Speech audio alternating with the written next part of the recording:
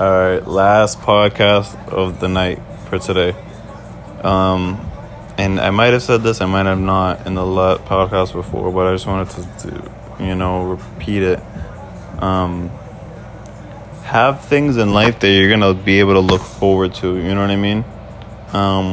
It's really important that you do that.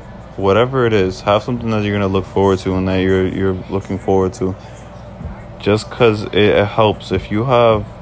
If you're just doing the same routine every day, okay, good. You know what I mean? You're working towards whatever you're working towards. But have something that's special that you're working towards and that is going to be at the ahead of, you know what I mean?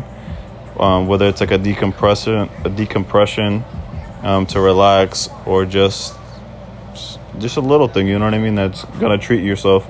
I feel like it's so important, and I got in this routine of just working, that my mood would be down and I'd be kind of like, of just like life.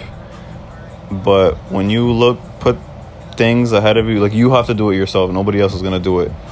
When you take control of your life and where you want it to go and how you want it to be, then you'll realize, like, let me plan something out, whether it's brunch with friends, family, or like for me, it was doing a little vacation. Obviously, with this COVID thing, it's not, in the works. But doing little vacation trips, like you got to do things within your budget as well, obviously. But have things that you're gonna look forward to, whether it's in a week, in a month, in a year. Have something that you're gonna look forward to. I would try to do it at least once a month if you can. Something small, maybe medium, whatever it is. That's going to literally make you happy, and that you're going to be like, wow, like, I'm glad I did this, So have something to look forward to.